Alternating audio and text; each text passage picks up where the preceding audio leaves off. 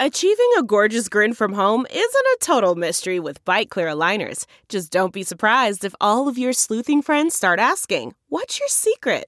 Begin by ordering your at-home impression kit today for only $14.95.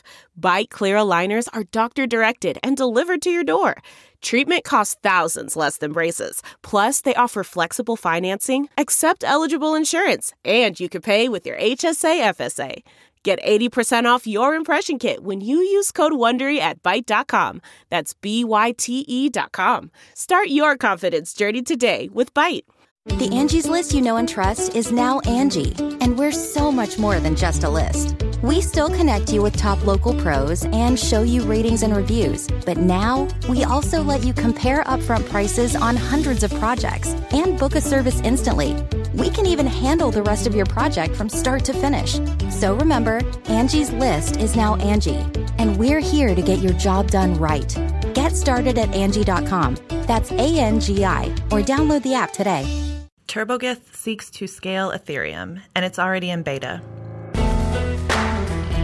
Good evening. I'm Bailey Reitzel, and this is Late Confirmation from CoinDesk, bringing you the top stories from September 21st, 2018. On today's show, we'll talk about Cody Wilson's arrest in Taiwan, another supposedly better, faster, stronger ASIC from mining hardware company Bitmain, and a new research paper that claims Tether has had no meaningful impact on the price of Bitcoin. Plus, we'll have CoinDesk reporter Nick Day on to talk about the latest from the SEC on the Bitcoin ETF. But first, a word from our sponsor. Master Financial Technology online with the 10-week Oxford FinTech program, interacting with an international cohort of business leaders and over 60 guest experts. You'll gain a practical introduction to key financial technologies and their business applications. Find out more at oxfordexecfintech.com. Independent software developer Alexei Akunov has built a new tech solution for Ethereum, dubbed TurboGeth. It changes the way Ethereum's so-called state is recorded and radically reduces the memory space required to store the history of all the blockchain's transactions. Akunov developed his technology by rewriting Geth, the Ethereum Foundation's in-house software for interacting with the blockchain. TurboGeth replaces the hash tree, now the dominant way of storing data in Ethereum clients, with a simplified index. Instead of hash trees, TurboGeth fuses a diverse range of data into a compact string that is lighter to store and faster to retrieve. As a result, a full archive node that stores the full history of the Ethereum state will require only 252 gigabytes of disk space compared to the 1.2 terabytes you now need. And this means that running a full node will be significantly cheaper, which is an important feature to keep the network decentralized. Cody Wilson has been arrested. Best known as the creator of the 3D printed gun, but also the creator of the privacy-focused Bitcoin wallet Dark Wallet, Wilson was arrested in Taiwan after being charged with a second-degree felony count of sexual assault of a minor. The Central News Agency, a state-owned news organization in Taiwan, reported that Wilson will be deported to the U.S. as soon as possible. Police from the city of Austin, Texas, filed an affidavit against Wilson, claiming he paid for sexual intercourse with a 16-year-old girl last month.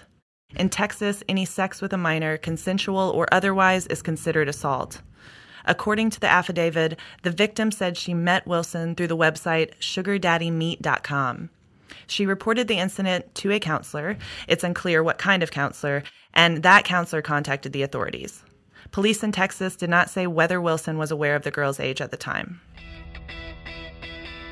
Next up, just a day after Bitfury revealed its new mining chip, China-based mining hardware giant Bitmain released a new ASIC.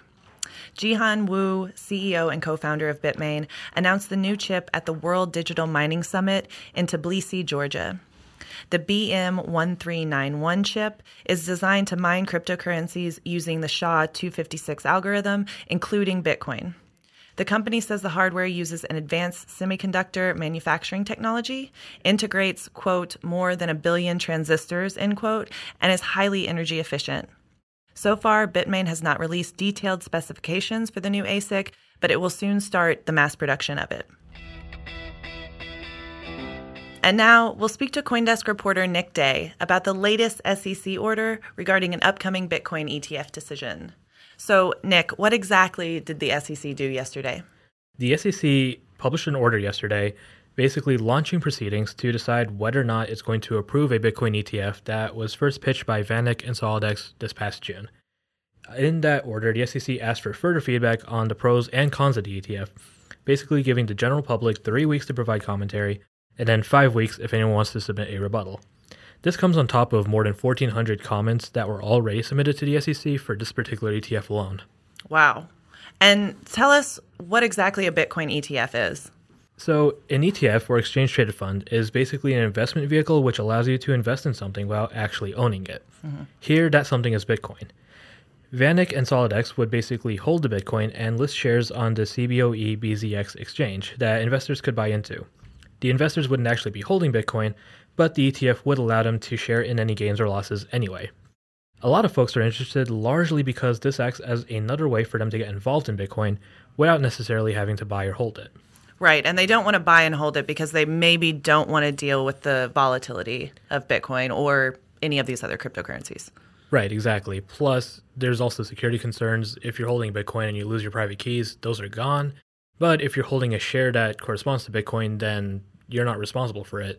VanEck and Solidex are. Gotcha.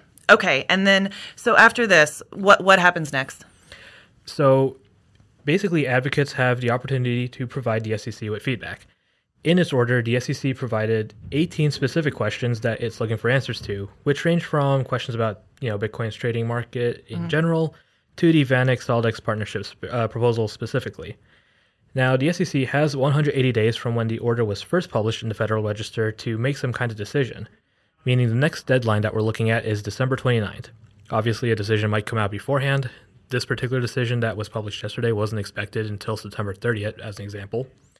But by December 29th, the regulators are either going to approve, disapprove, or order a final extension. If they final for a final extension, then the last deadline, meaning the latest we'll see some kind of decision, whether it's an approval or a disapproval, will be late February. Cool. Thanks so much for coming on. Thank you for having me.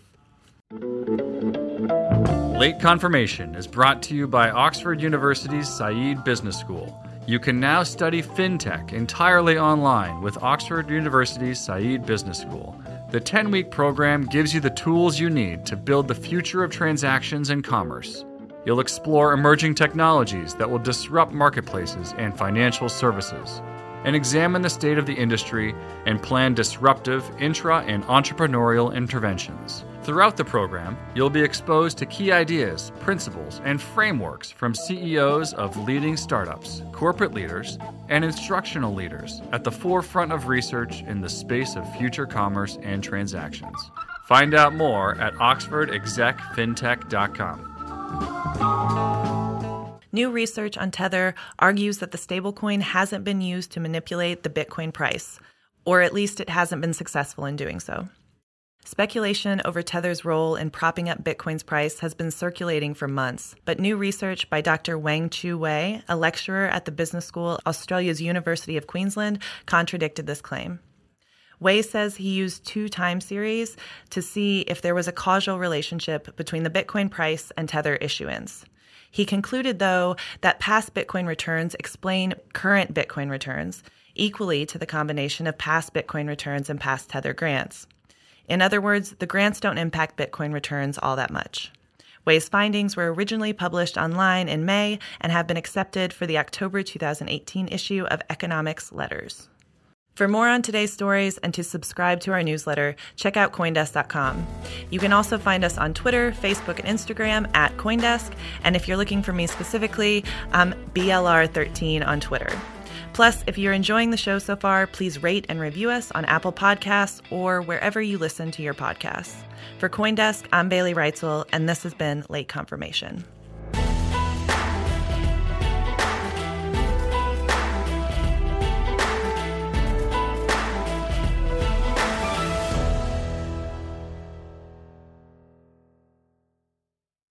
The Podglomerate, a sonic universe.